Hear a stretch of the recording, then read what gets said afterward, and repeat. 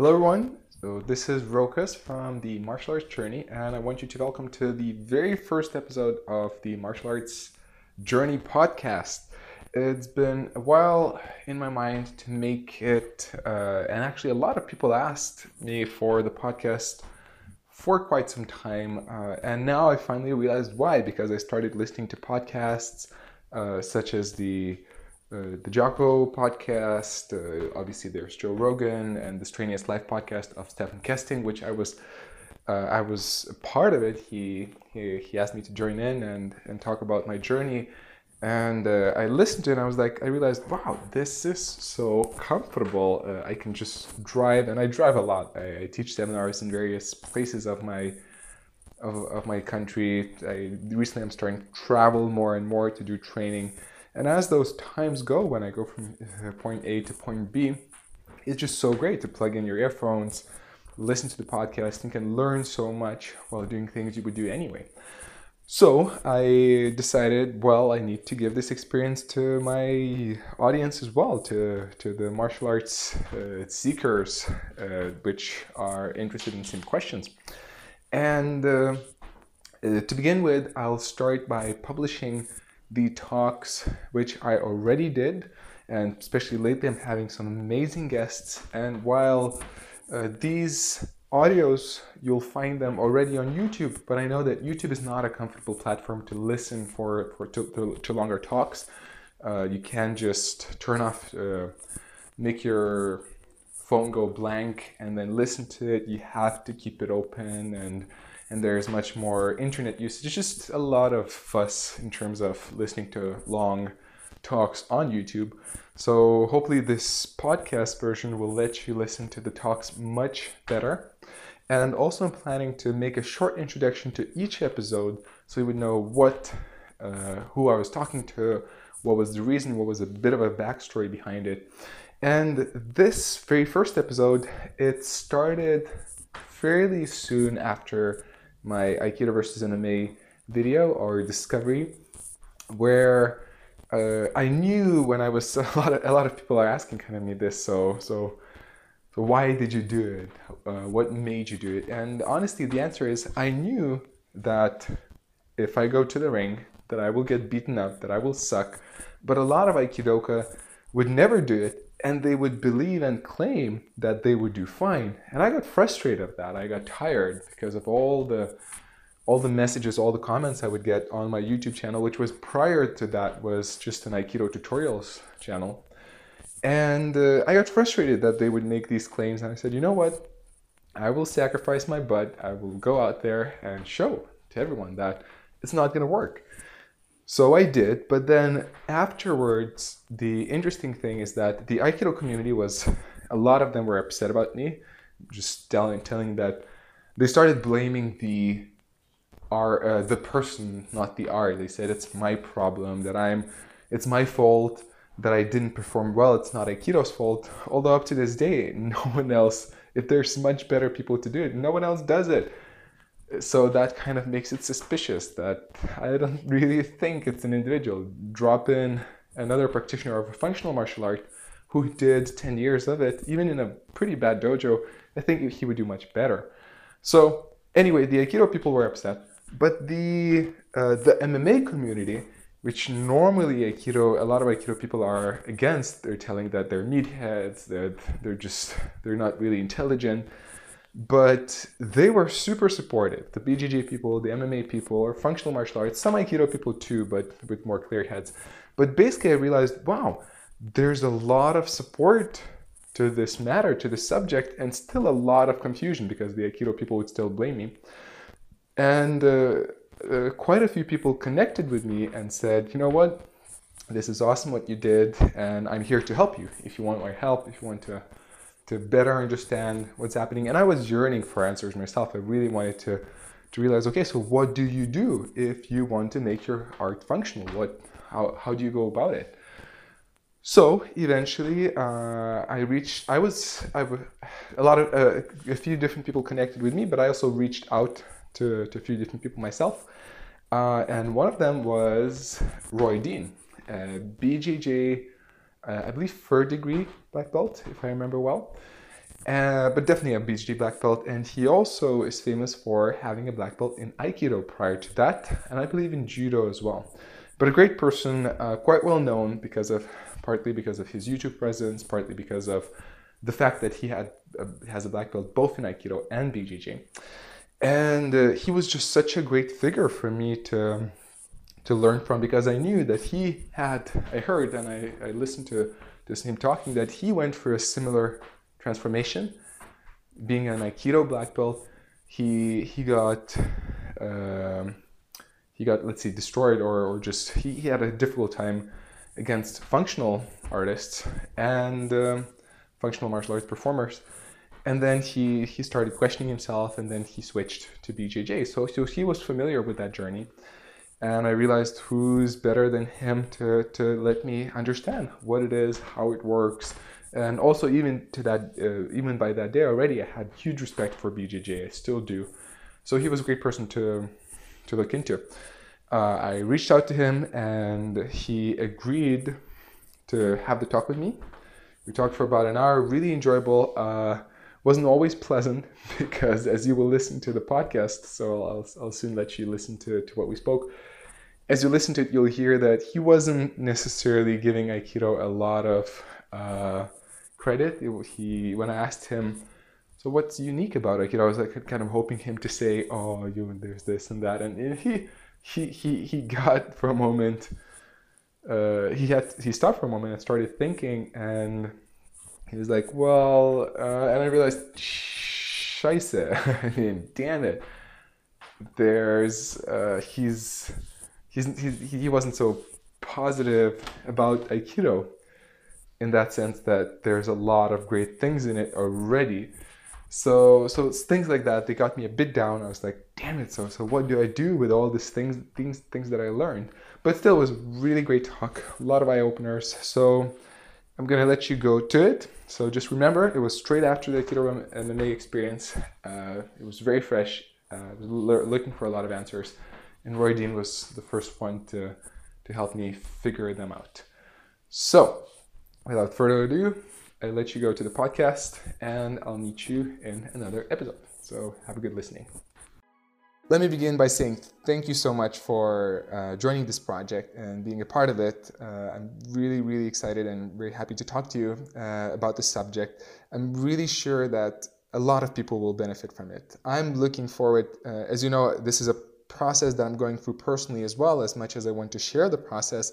And I feel that was why I was looking forward for our talk so much, because I felt that there's a lot I will benefit myself, and I'm sure that's a good way to know that others will benefit as well. So in terms of both the modern martial arts community and the Aikido community, I think it's going to be a treasure. Do you have any thoughts before, I mean, obviously we are starting already, but do you have any thoughts about the subject itself, or what do you expect from the talk before we move on into it?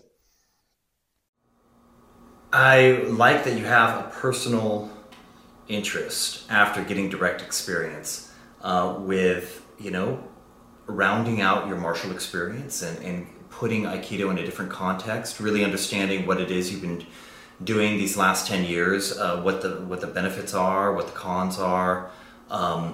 You're just reframing the knowledge base that you have, and to be personally motivated to undergo that process is critical, because it's not an easy process to go through. There are some introspective moments where you have to be honest, and occasionally some ideas or preconceptions that you had get erased or popped or shattered, or any variety of adjectives to describe disillusionment.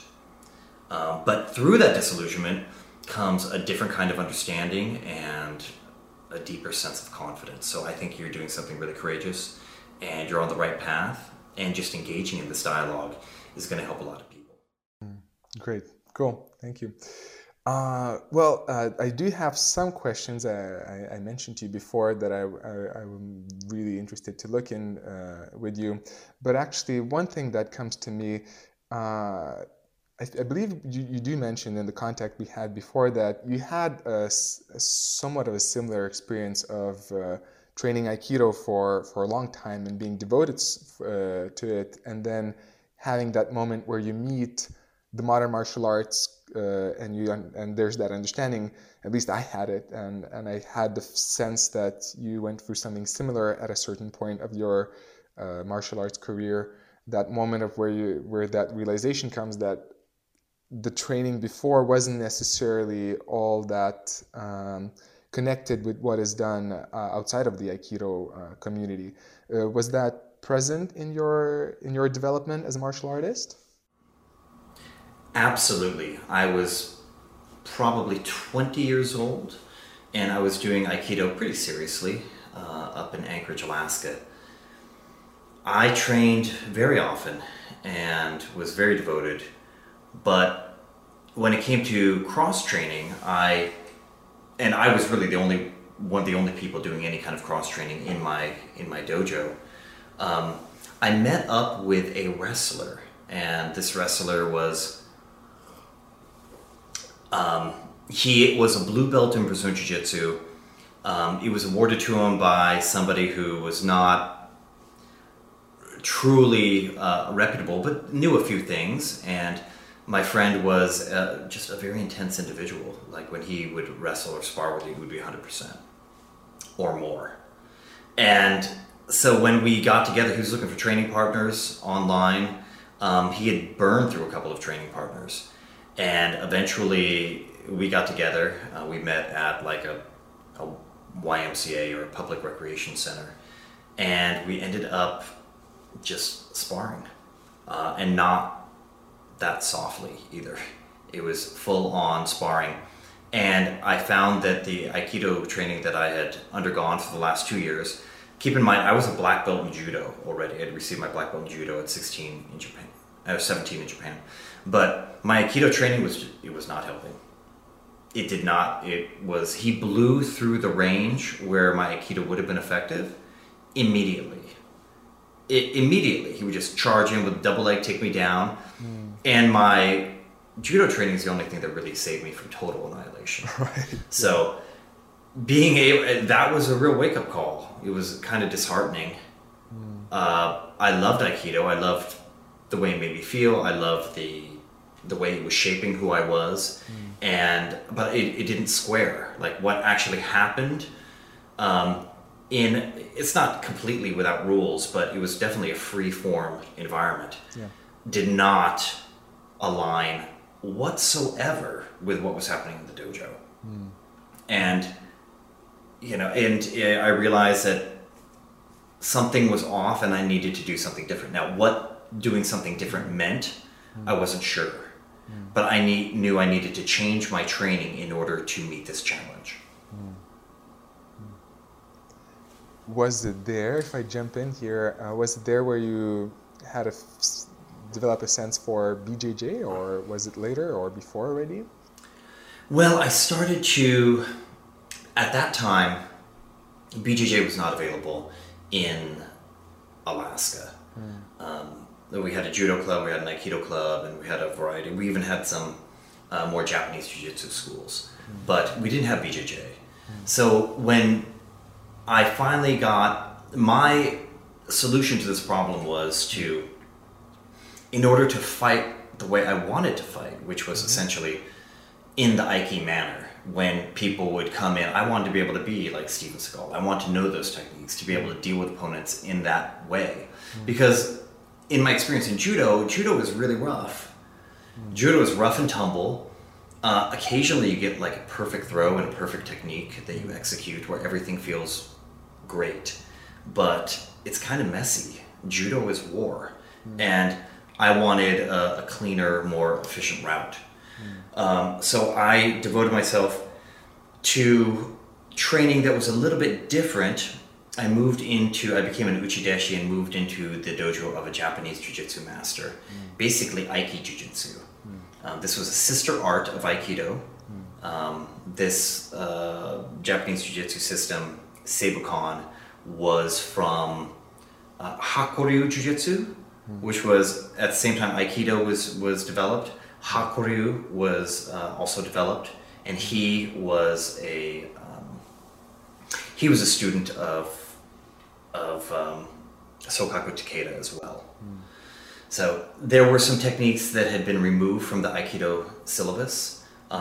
It's a very in-depth art, and it really helped inform, like, okay, this is where Aikido came from, this is what was taken out, these are additional technical options, these are additional movement options. Yet it still did not meet that bar of being able to deal with like a Division I wrestler or somebody just really, really tough that knew how to grapple. It was playing with these jujitsu and Aikijujitsu techniques, but it wasn't until Brazilian Jiu-Jitsu that I started to really get the confidence to be able to handle adversaries regardless of their background. Yeah. I see. Again, to jump in, it's interesting your story about when you started sparring with your friend. It's funny enough, that's exactly what happened to me. It's been maybe 3 years ago, and I've already had quite the years in Aikido, but no judo, little bit of karate, Wing Chun, so not much. So I can imagine how great it was for you to have judo behind. I didn't have that. But also a friend of mine who did some BJJ, also a blue belt, I was sparring with him. He introduced me to BJJ, and that's where I fell in love with it. But I also just realized I just can't do anything. I'm just like, doesn't come up. There was that sense that Aikido is somewhere in there that maybe, but also there was that sense that maybe after years or a lot of practice, I could blend the two together, but straight away, I felt helpless, and I realized he's a blue belt. So what would happen if I would go against with a black belt? So yeah, it's funny. I can really relate to that moment, and there's some similarities even there. And I was also about to jump in and say, when you mentioned about the traditional, would it be okay if I would say traditional jiu-jitsu or the Aikido jiu-jitsu? Yes, that'd be accurate. Okay. So that I was also wondering when you were talking about it, I was wondering, okay, so did that help? Because I see, and the topic that I'm bringing up, I started off with Aikido as a traditional martial art and modern martial arts, meaning BJJ, MMA. That's how I just framed them. Not necessarily that's the way to do it, but it helps me to relate to them. And I realized as I posted the videos and I started seeing people's comments and I investigated into the topic, I realized that it's not only Aikido. Aikido gets a lot of crap these days, I'll be honest. I publish so many Aikido videos, so there's so many comments, and I kind of have the image of where people's understand how people relate to the art, and it's quite bad. It's quite bad, especially from modern martial art people. But I realized this problem is not necessarily only with Aikido. It's just Aikido is just so obvious. It's hard to bring Aikido into the other context. But other martial arts suffer from that too. And so I was wondering in my thoughts if traditional jiu-jitsu helped you deal with this situation. But it seems that it's not only Aikido that is facing this problem. Would you agree with that? Absolutely. Any of these traditional martial arts forms, they have some really amazing. Technique is technique, but it's really about the training methods. And if your training methods don't allow for failure and for real discovery of things that work for you and your particular body type, and you can work those strategies and techniques that, it's not a one-size-fits-all world. You need to tailor these things. And I think that traditional martial arts, if they're done for movement or exercise or cultural exploration or just health, these are good things. But ultimately, I think people expect more from a martial art. If it's a martial art, it really should have some martial value. Right. And it will get mocked and derided if it doesn't have any of that martial value. If you use the term martial arts, people expect a certain amount of martial efficacy that comes with that. It needs to be able to work at least to some degree. And Aikido, unfortunately, because people are having an educated response to the stimulus in their ukemi, and it looks spectacular, the more magical it looks, the more, at once people are in awe of that. They're like, oh, that's incredible, I want to be able to do that. And now people realize that, I mean, what was once magical is now, it looks terrible. It looks bad, you know, because people have seen a lot of real fighting, and it doesn't go down like that. Yeah. You know, it doesn't go down like that. Yeah, totally. When we are looking at all of this, what do you then feel is the place? Do you feel Aikido has, as it is, does it have a place in the modern world, or do you feel it has to transform? Do you feel there's a solution without transforming, or it's all about transforming, or there's a middle ground? How do you see it? I think Aikido has several different uses. Number one, it's a more inclusive and accommodating art that gets more people connected. Look, all martial arts are part of the answer. They bring people together, they make people understand the forces of physics, they allow people to create friendships, they encourage exercise and movement. I think these are critical, especially as we head into this increasingly digital age where people are separated. Right. And more isolated than ever. So I think Aikido is very welcoming and very inclusive, and I think there is definitely a role for it to play in our society. In terms of it as a martial art, it definitely needs some revitalization. It's not enough to... I'm not saying we need to get rid of the Kihon. I mean, the standard repertoire of techniques is totally fine, but you need a little bit more. You need more in the training method, and you also need more in the follow-up. If your initial technique doesn't work or they resist, you need to have that plan B. And if that doesn't work, you need to have plan C. And if that doesn't work, go back to plan A. But if you are without those kind of contingency plans, it's really stripped the art of any kind of martial vitality. So I do think there's a place for Aikido. I think it needs to be revitalized. And I think that Aikido is also a really unique way of training Jiu-Jitsu. It allows you to really feel what those blending moments are like. And I can hit those on the mat. I'm at a level in BJJ where I feel very smooth, very controlled, and I can take people's balance easily and submit them, pretty easily, without a lot of, I can just kind of work around the resistance. That takes a while to get to, but it's totally possible. And I think I'm able to do that partially because of my Aikido background. And I think for BJJ players and other traditional Japanese Jiu-Jitsu players, sometimes they're taught to just oppose. They're not taught to blend enough.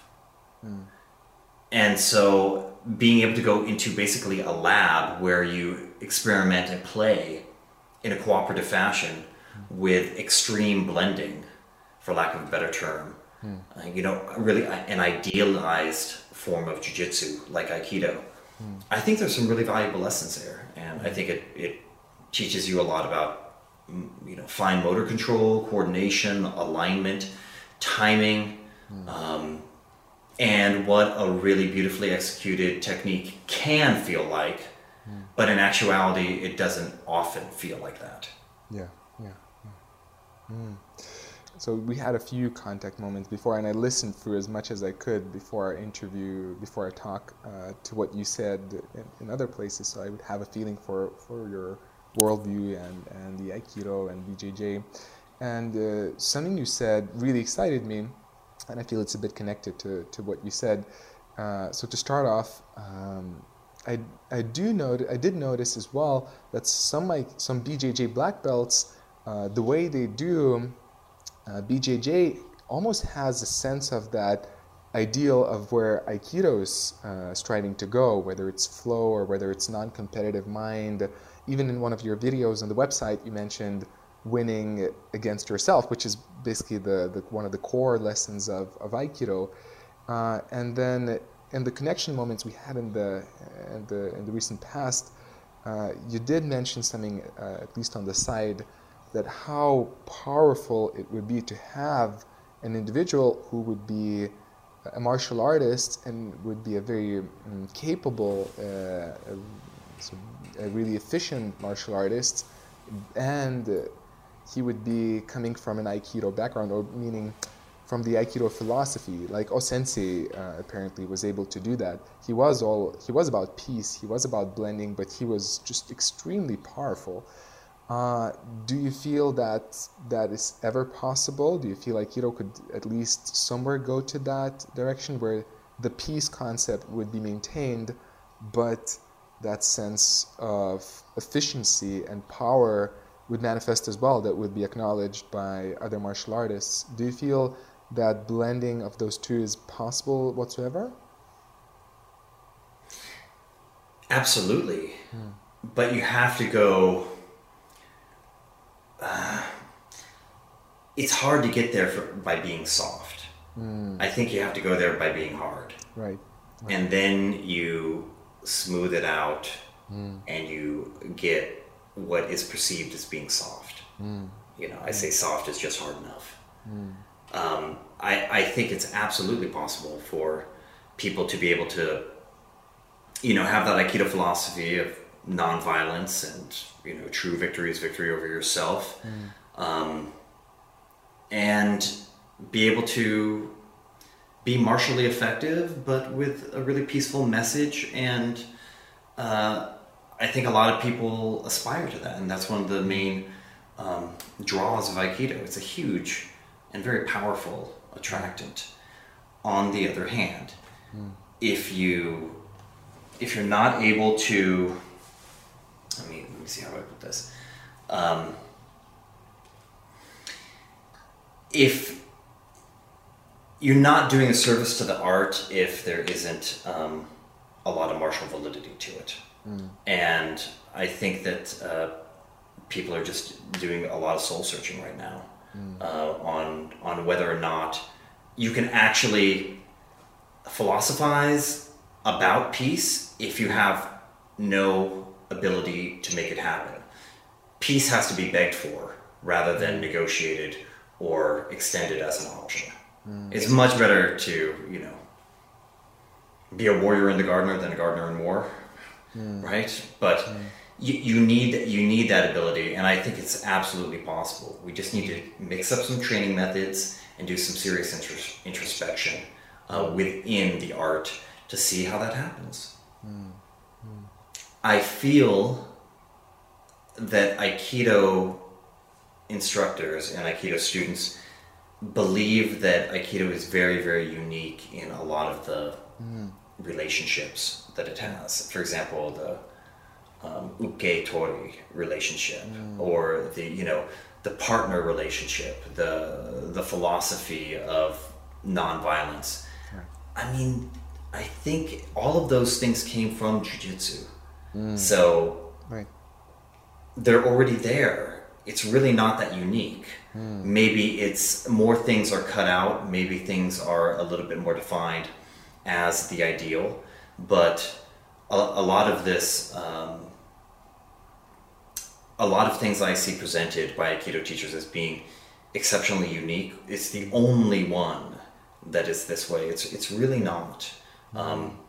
It's a beautiful art, and is there really one Aikido? I don't know. I think Aikido is continually evolving and unfolding, and true Aikido is more of an approach to me, an approach to jiu-jitsu, an approach to daily life, than a codified set of techniques. Because I feel, we touched already a few subjects, and I was about to ask, what do you feel are the difficulties Aikido is facing as a martial art? And it does, obviously we named quite a few. Let's say if it's not necessarily the most unique thing about that? What do you feel Aikido has to offer? What do you feel Aikido is unique about? Do you feel that there is a unique part which could be emphasized and made interesting for the modern world?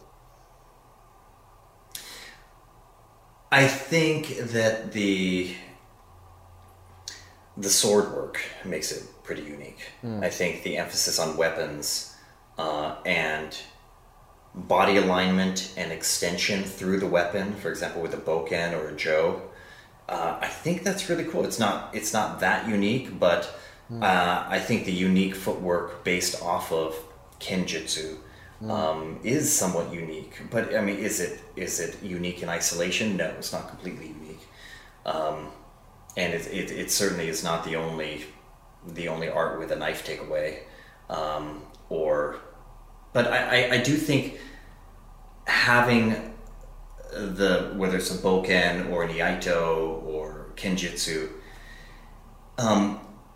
the tie-in with the sword and kind of the awareness of sword work and the safe angles to get out of that range of combat, I think that's pretty unique to Aikido.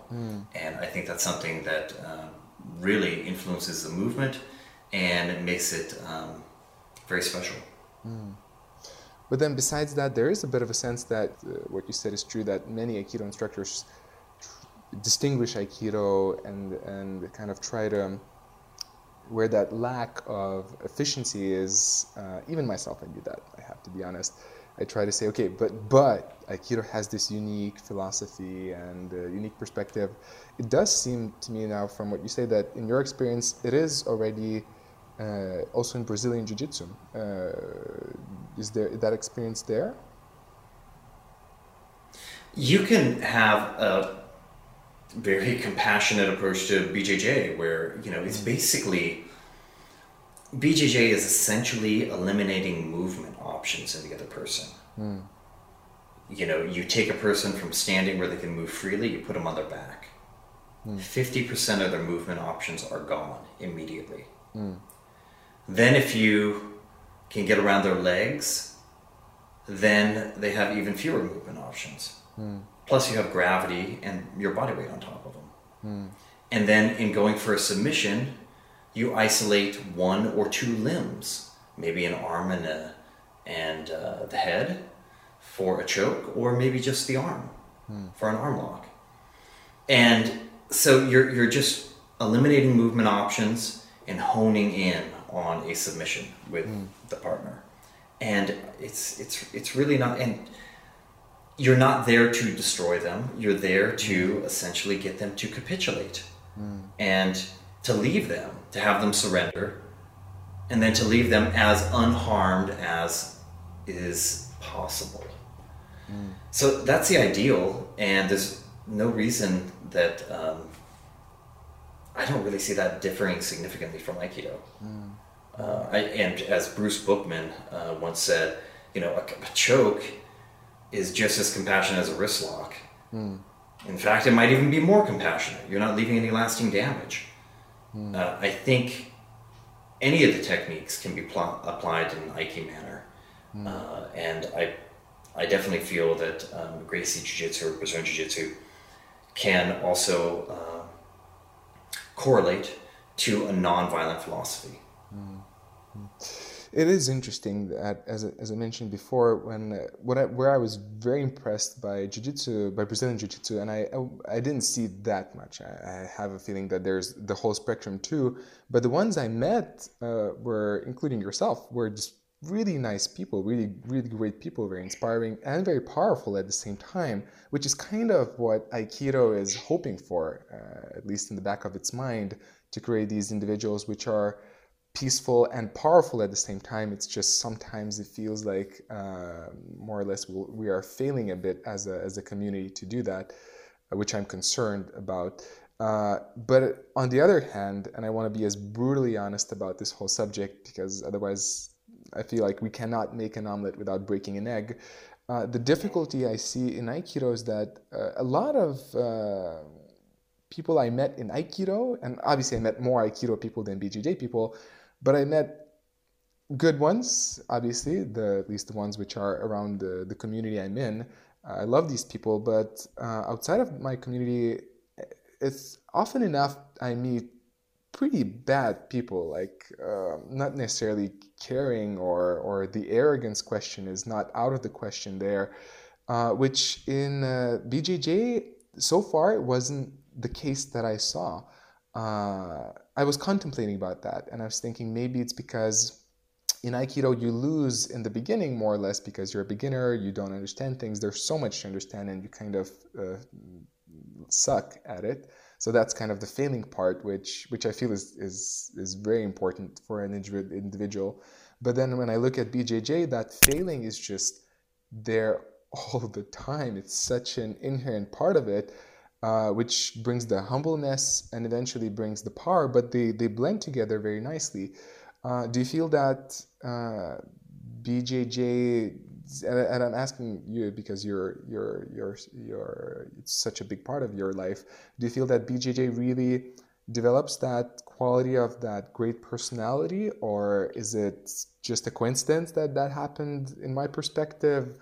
And do you feel that, on the other hand, Aikido sometimes has the problem that, where the thought I didn't finish, is that in the beginning you train, and you fail, but then eventually you become a black belt, you become a sensei, and then nobody questions you, you know everything, and there's no pressure testing, so you don't fail anymore, you're kind of semi-god, and it's just easy to become arrogant in that. It's easy to become deluded, which is probably one of the main problems of Aikido these days.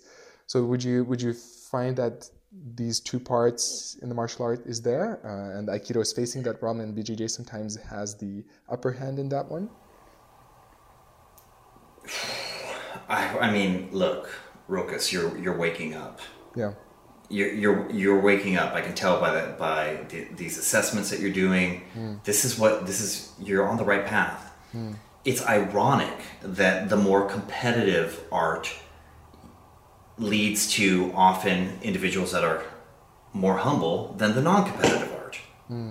I mean, there are all kinds of unusual opposites in this world, and that is certainly one of them. When it comes to, now, BJJ does not eliminate all dickheads.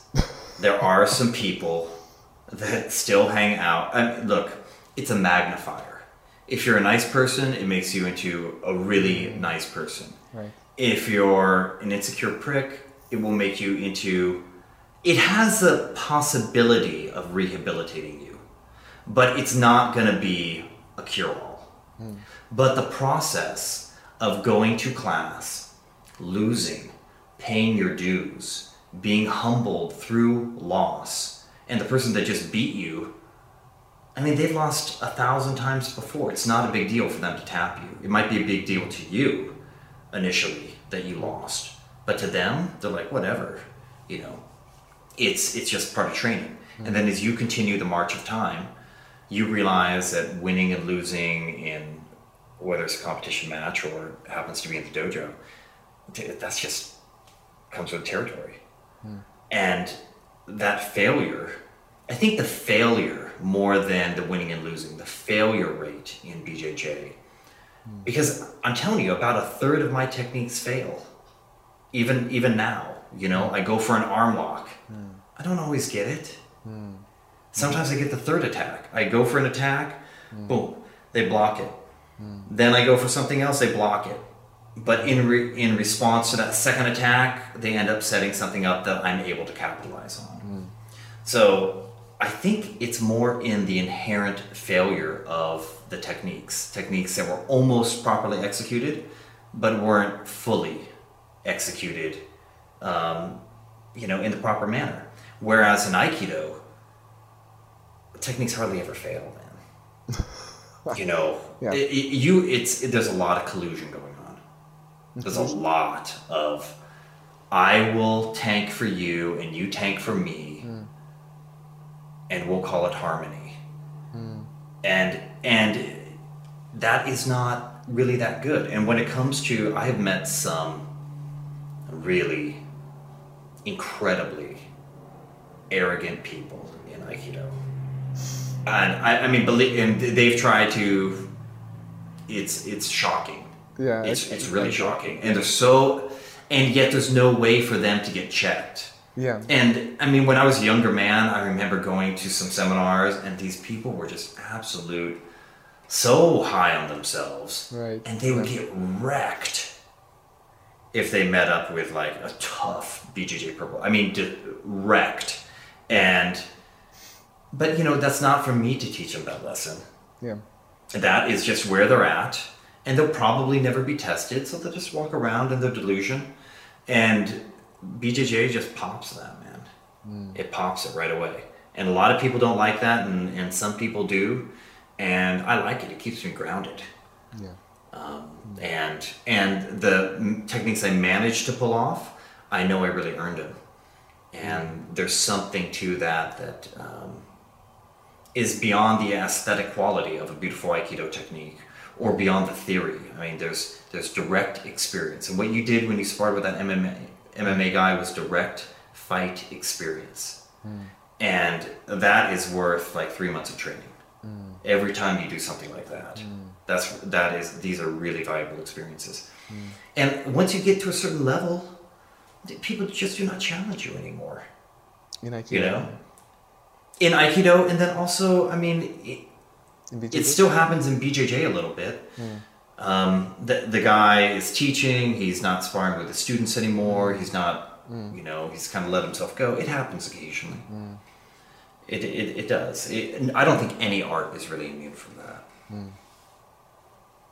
But the tendencies do seem to go there in terms of what I presented, and that it's more because you spend a lot of time in Aikido too, and it's interesting that naturally kind of I feel we're going right now to that dark bottom, and I am envisioning that as we touch the bottom, then we can push up and see where we go to the light. But until while we're still going to that dark bottom, just to allow the conversation to stay there a bit, it did seem that you met more arrogant people, like mentioned like really bad arrogant people in Aikido versus BJJ. The tendency does seem to be true in your experience that these tendencies have a chance to more naturally happen in one area than the other. For sure. I feel we're going down to the dark bottom, and I do feel that there's the light ahead, but it's just hard in Aikido. It's hard in this subject not to touch both, because I feel that delusional side is again a threat if we just try to be all nice about Aikido and we go. There's this great phrase, quote, or story that I love. That a guy comes to an attic which wasn't touched for a long time, and he finds a broom, and he opens the shutters, and it all looks nice, and he says, well, there's the broom, so I'm going to just start sweeping. And he starts sweeping, and then the dust comes up, and then he starts to cough, and there's no air. And the first thing he says to himself is like, I shouldn't have started, it just made it worse. So, you know, I kind of feel like we're almost there, where there's a lot of dust in the subject that it's hard to clean without bringing up without bringing up the dust, and just facing the difficulties, the nasty side of all the things, which maybe as I'm thinking out loud, maybe Aikido has a bit of a tendency to cover up, and then potentially that is stopping it from evolving. Do you feel similar to that way, or how do you feel about this in terms of going to the dark side of Aikido to find the light there rather than to try to stay on the surface and go from there? I think it's always difficult to be impolite, but are you really being impolite? It depends on the situation. You know, putting your lips on somebody is definitely a little bit forward if you don't know them, but if they're choking to death and you're doing CPR, it's totally okay. And it does feel like we're more or less doing that, which is crazy, I think. Which might seem a little bit crazy, but I feel like this is the time we need to have the talk.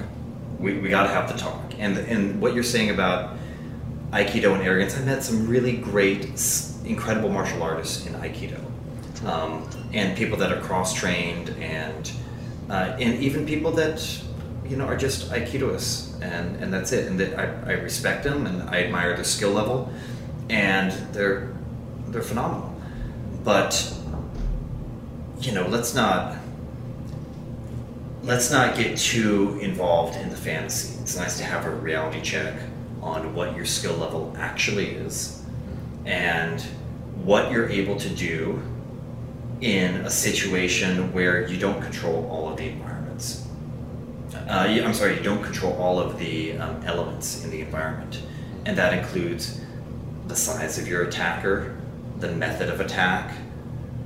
You have to truly be able to blend with all of these. And I see that as ultimately the best Aikido philosophy. I think Aikido has a real opportunity to be the yes, we can art, and not the no, we're not that art. Why not learn Brazilian Jiu-Jitsu as an Aikidoist? Why the resistance? Why don't we blend with it? I think Aikido has a really unique opportunity to become a yes, we can art instead of a no, we can't. And instead of saying, oh, we don't do that, we go to the ground, if we execute a technique properly, there would never be, or even worse, relying on that terrible samurai, this came from samurai arts, and you would never go to the ground. And that is like the worst thing ever. It's so desperate. Aikido should be, they have a really cool method of knife fighting. Oh, well, let me take a look at that and see how I can apply Aikido concepts and be familiar with those attacks so that I can work my art. Let me understand how to move on the ground without friction and escape somebody's body weight so that I can go back into my realm. There should be absolutely no resistance to learning new things, and that will inform the art and make it basically reinvigorated for an entire new generation.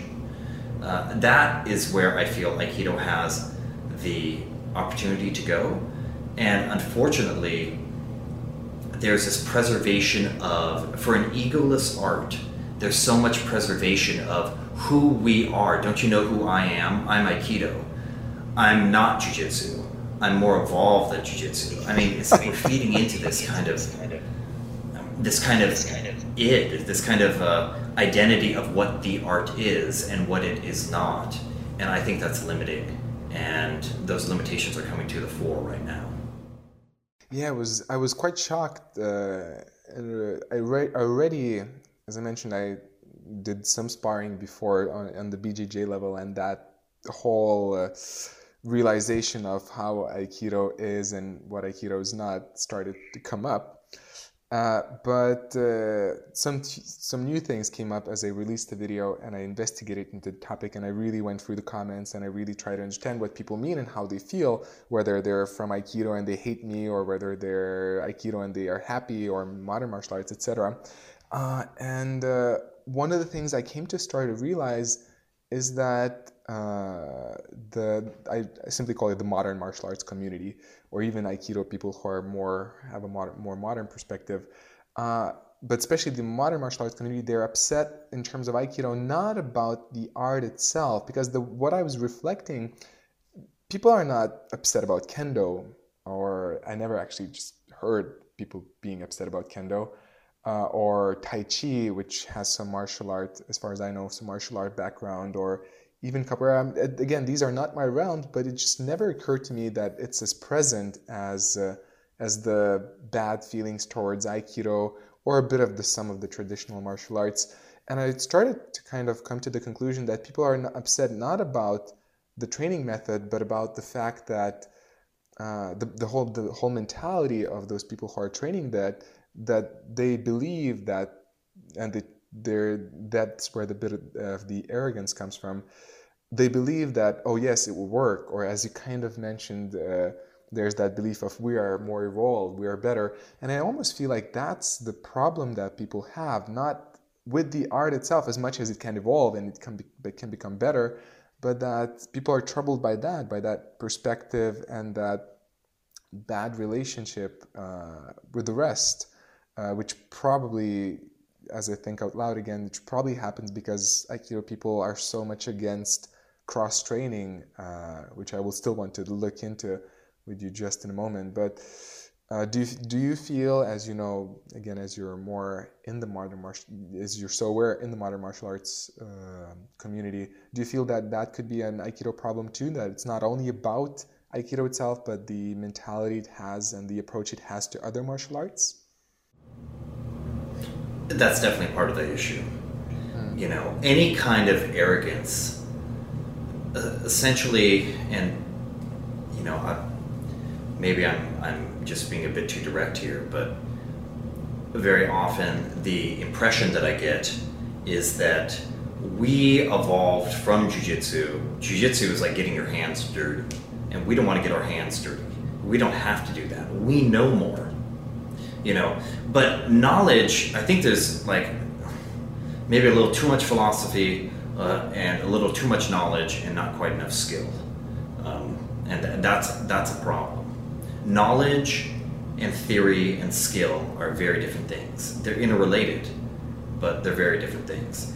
And I believe people feel they have a certain skill set that they cannot prove because of the system, which makes them just, I don't know, there's this kind of reinforced belief that happens. And you know, look, we're humans, we have egos. If the ego is, you know, we can't express that natural egoic function through competition, then it's going to manifest in other places, like pride in your school, pride in your particular style, pride in, I mean, your particular Aikido style, where, you know, we don't do that kind. Oh, we don't do Tomiki Aikido, we do, you know, Aikikai. And you kind of look down on these other things. I mean, it manifests in many, many different ways. And I think the reason Aikido is getting such a bad rap is a mix of the arrogance coupled with an absolute inability to demonstrate it working. And even people that might be loud, barking loudly about how effective it might be, they're not showing it. They're still not showing it. Show me. Show me. A lot of people can talk a good game. They can talk a good game online, on an online forum, or they can talk, you know, in a vlog. But when it comes right down to it, people live in an era of scientific materialism and verifiable evidence. And there's very little patience for people that are delusional. And unless you can actually show Aikido working in the context, then just be quiet and do your own thing, but don't be looking down on anybody else. And I think that would go a long way in fixing kind of the reputation blow that Aikido has suffered in this modern martial arts era. Well, I do feel we touched quite a bit of that dark side, and there's more to go. But that was already quite a bit. But with all that, and that's kind of where you actually even finish your sentence of there. It would be a long way to go. But then that's one of the reasons, one of the many reasons I was looking forward for our talk so much is because you have the experience in both, and as from what I heard, you are still passionate about Aikido as much as I have that interesting moment too.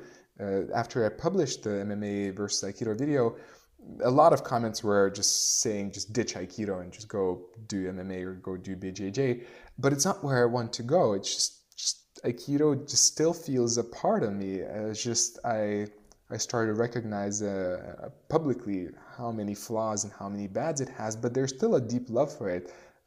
There's no way I want to lose it. I still see a lot of value, but I also am concerned about okay, so where do we go as a global movement? But in Europe, still, it feels to me like you're still a part of that movement too. And I have a feeling you do have also a vision of where Aikido could go and how Aikido could more or less, let's say, fix itself, or we could fix it as everyone. Because that's the reason, as much as I would love to talk with you just in general for my own personal development, that's the other reason I wanted to really record this talk, is because, as I said, this can be a big inspiration for many people, maybe people outside of Aikido, to know better what to say to the Aikido people to help them wake up or support them in the evolution or the discovery that there's something else. And well, I'm sure you see where I'm going. So what do you feel? And first of all, do you feel still a part of the Aikido community? Just to hear that on our recorded talk, what's your personal relationship with Aikido in this day, and also again the big question. So how can we fix Aikido? Honestly, I haven't really done an Aikido class in about 15 years. So even though I identify as an Aikidoka and I have spent a lot of time doing various forms of traditional Jiu-Jitsu, and spent some time doing Aikido, I have not spent a lot of time with it, but that doesn't mean that I don't identify with it, because Aikido is just Jiu-Jitsu, and I love Jiu-Jitsu in its myriad of forms. When it comes to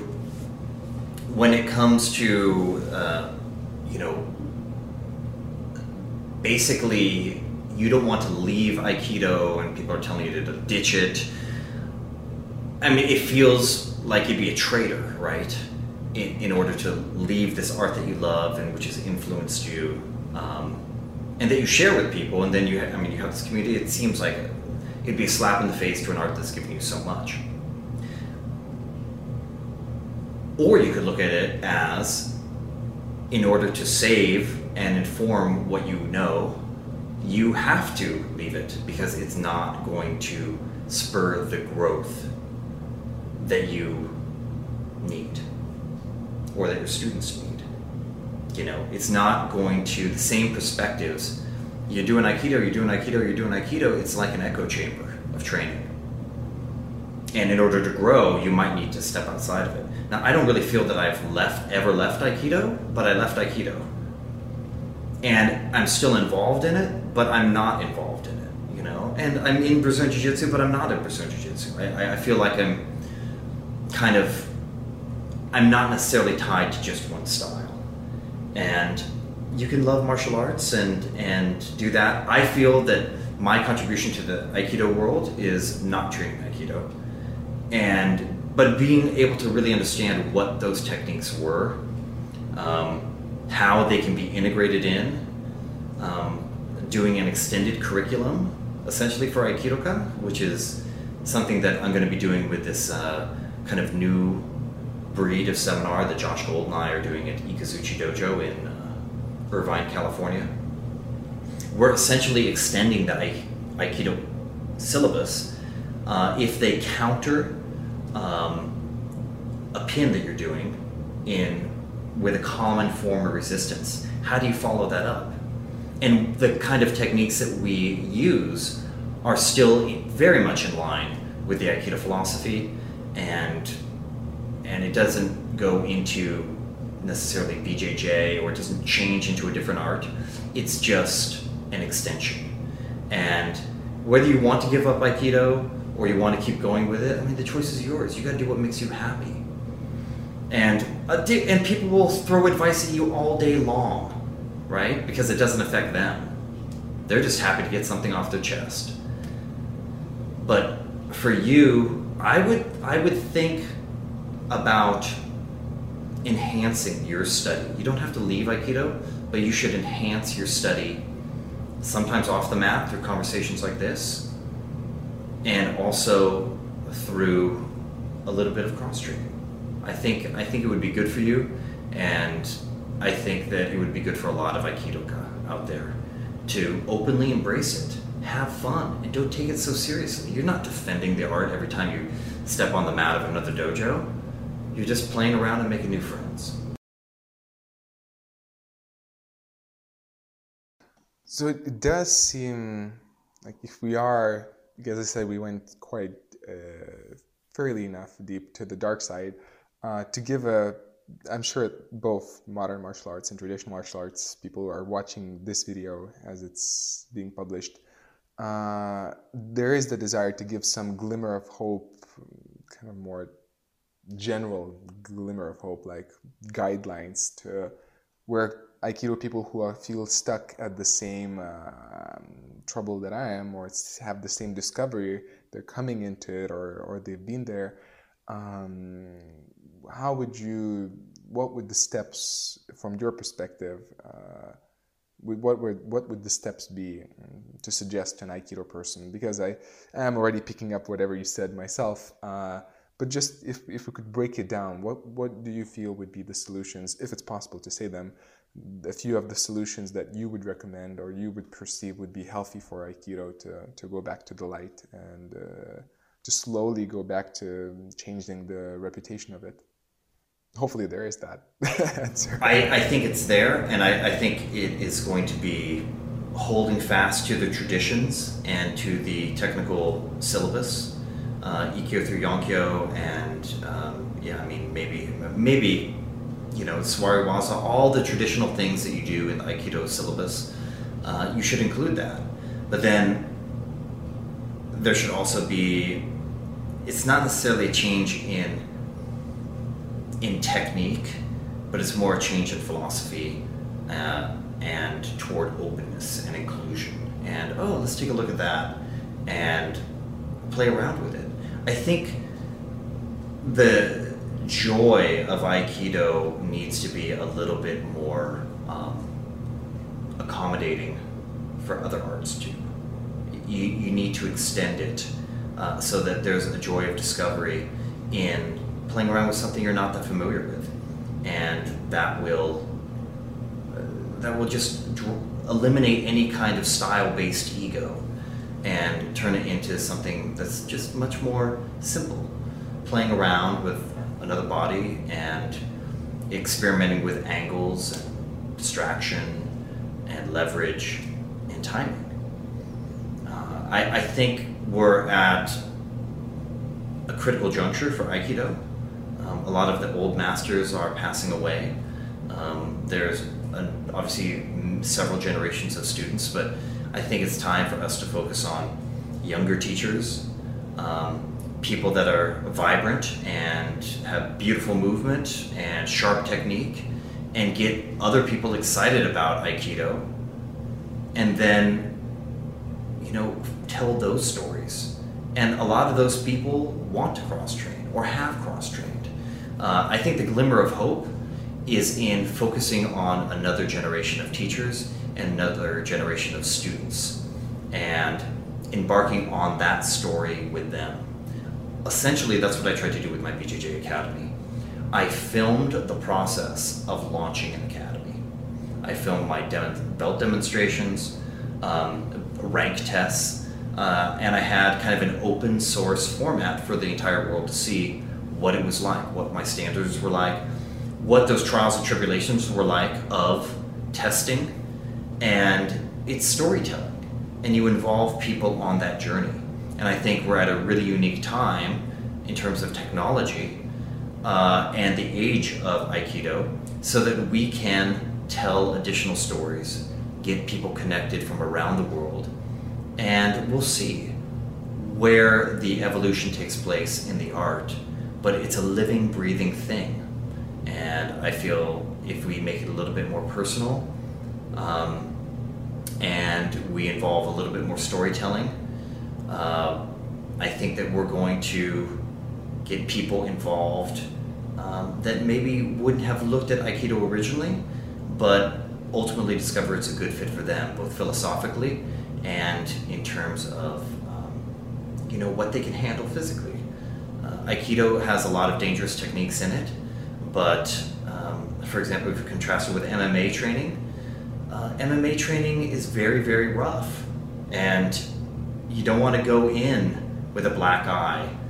You know, if you're a lawyer presenting a case, or you don't want to have a broken foot. I mean, it takes away from the professionalism of your day job.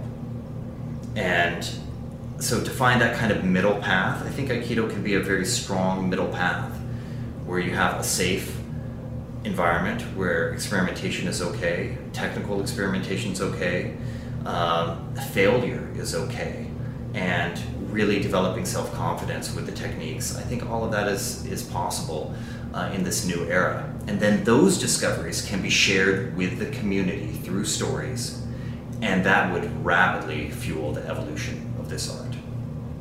Yeah. It really sounds true to me, and I'll slowly do my best to start to wrap it up. But the two things that I picked up from what you said that went straight to me. One is that I do recognize again on the dark side of Aikido that there is the hierarchy system is quite strong. As much as authority and respect is important for development in my experience, that hierarchy sometimes, even myself starting the YouTube channel, luckily enough my sensei has quite open views on Aikido, and that even then I wasn't sure if he's gonna like what I do on YouTube. But I was so happy that he supported me. But that inner process was there. Like, I'm young and I'm not a Shihan. And in Aikido, sometimes that prevents people from going out there and showing their story, because that image of you have to train for 40 years in Aikido and be 60 years old and have a white beard like Sensei, only then you can show yourself. It does feel like it's one of the limitations the art has. That kind of struck me as you spoke. That is so true. That is so true. I really feel like the hierarchy inhibits people from progressing, and in some ways, there's a gentleman named Robert Zepps, and when he accepted his black belt in Brazilian Jiu-Jitsu, he talked about the fact that in Brazil they don't respect authority as much, and they don't respect those hierarchies as much. And by kind of going against the grain, it allowed Jiu-Jitsu to reinvigorate itself, and to, you're not just going to accept it, and you're not just going to tank, you're actually going to feel it out for yourself. And I think that's really powerful. I feel that I personally have been dismissed in the past because I was only a first degree black belt in Aikido. How could I even know anything? How could I have any insight if I'm only, because you don't really know anything until you're a fourth dan, right?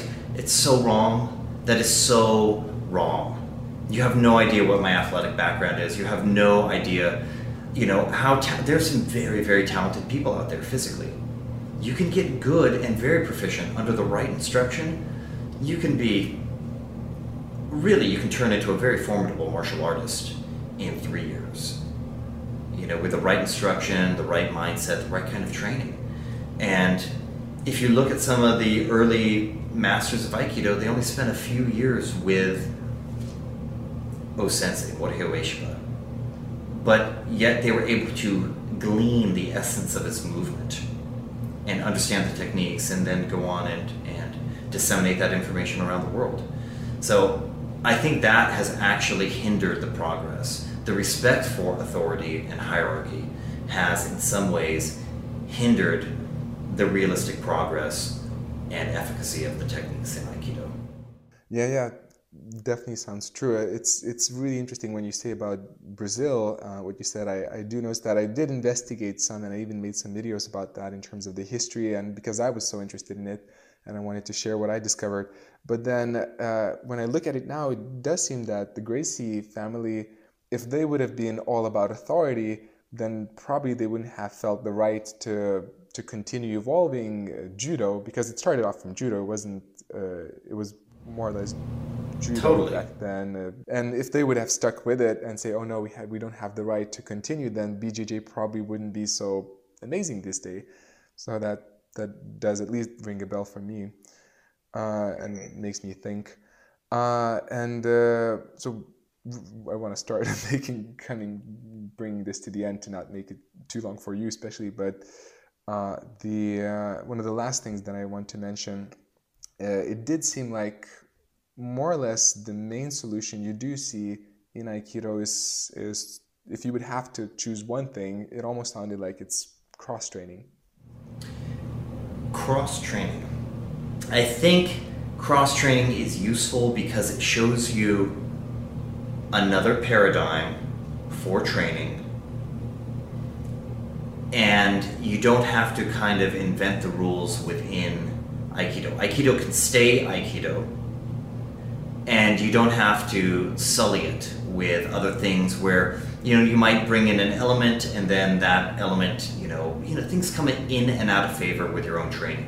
Something you think is really great, you realize it doesn't work for you, you're not going to use it. I think a little bit of cross training, whether that is making your strikes much more effective and realistic by doing karate or Thai boxing or just regular boxing, I think that's part of the answer.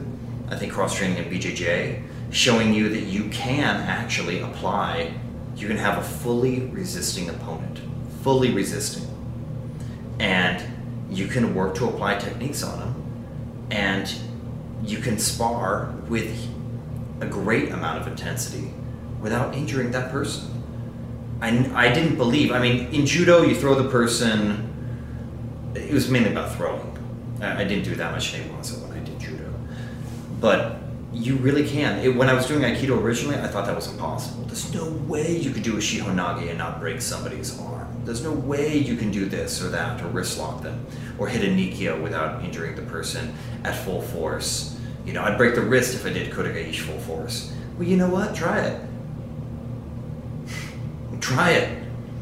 People don't react the way you think they react. You need to figure out, people need to figure out how people actually react. And how do you do that? You go out there and try it and fail and experiment. And then those are data points that you enter into your personal warfare computer. And then you know how that person reacts. You know the amount of force you need to put into it. You know when that fails, you follow up with the next thing. I think it's about cross-training rather than adding a lot of elements into Aikido. Because those lessons and those different paradigms for training are something you can pull in. Maybe not the first day, but over time, you'll be able to integrate those lessons and reinvigorate your own Aikido practice. Yeah, cool. Well, I feel it's endless. It would be a few more hours would do well for this subject, but I do want to respect the time of your time, and also the audience has their limits too. This project is, I want to just mention quickly that there is the intention to, if this goes well, to keep on moving ahead, and I really like what you said about sharing the stories, because I'm inspired about looking into that direction too. There's still so much to do, and I feel this is almost the beginning, not at all the end. But all in all, though, would you have some last thoughts to wrap it up, to sum it up, or to leave the audience at contemplation or a certain direction to look at after this video ends? Whatever that would be, is there anything you're inspired to share for the last few moments? I would just say, don't be afraid to become disillusioned. It's actually better. It's better to work through it. It's better you get a more realistic understanding of what you actually know and what you can do. And it's a healthy stage. There's all kinds of disillusionment, whether it's a tooth fairy or Santa Claus, or the fact that your favorite celebrity is actually, perhaps a less than considerate person in real life, or that your martial practice isn't as effective as you once thought it was. But that's okay, because it's all about just enjoying this journey of exploration We find ourselves here on this earth. Don't take it so seriously. Play around a little bit and allow yourself to fail and allow yourself to be disillusioned. I think you'll be better for it. Can you say just a bit more about, because is it my English or something, but in terms of allow yourself to be disillusioned? Yes. So what I mean is have your dreams exposed as false. Don't be afraid to pop the balloon, puncture the bubble. Don't be afraid to realize that what you believed could be a lie. It's a part of growth, and we all have to do that over and over again. And I actually don't think there's any end to it. So disillusionment is actually seeing the truth, but in order to do that, you have to realize that what you previously believed was a lie. So instead of trying to protect the bubble. Don't try to protect the bubble. Don't try to protect the bubble. It's not worth it. And you don't want the bubble to break when you really need it. You know, when you need that protective layer, that's not the time for it to break. It should be broken beforehand and then rebuilt with stronger materials that you really believe in.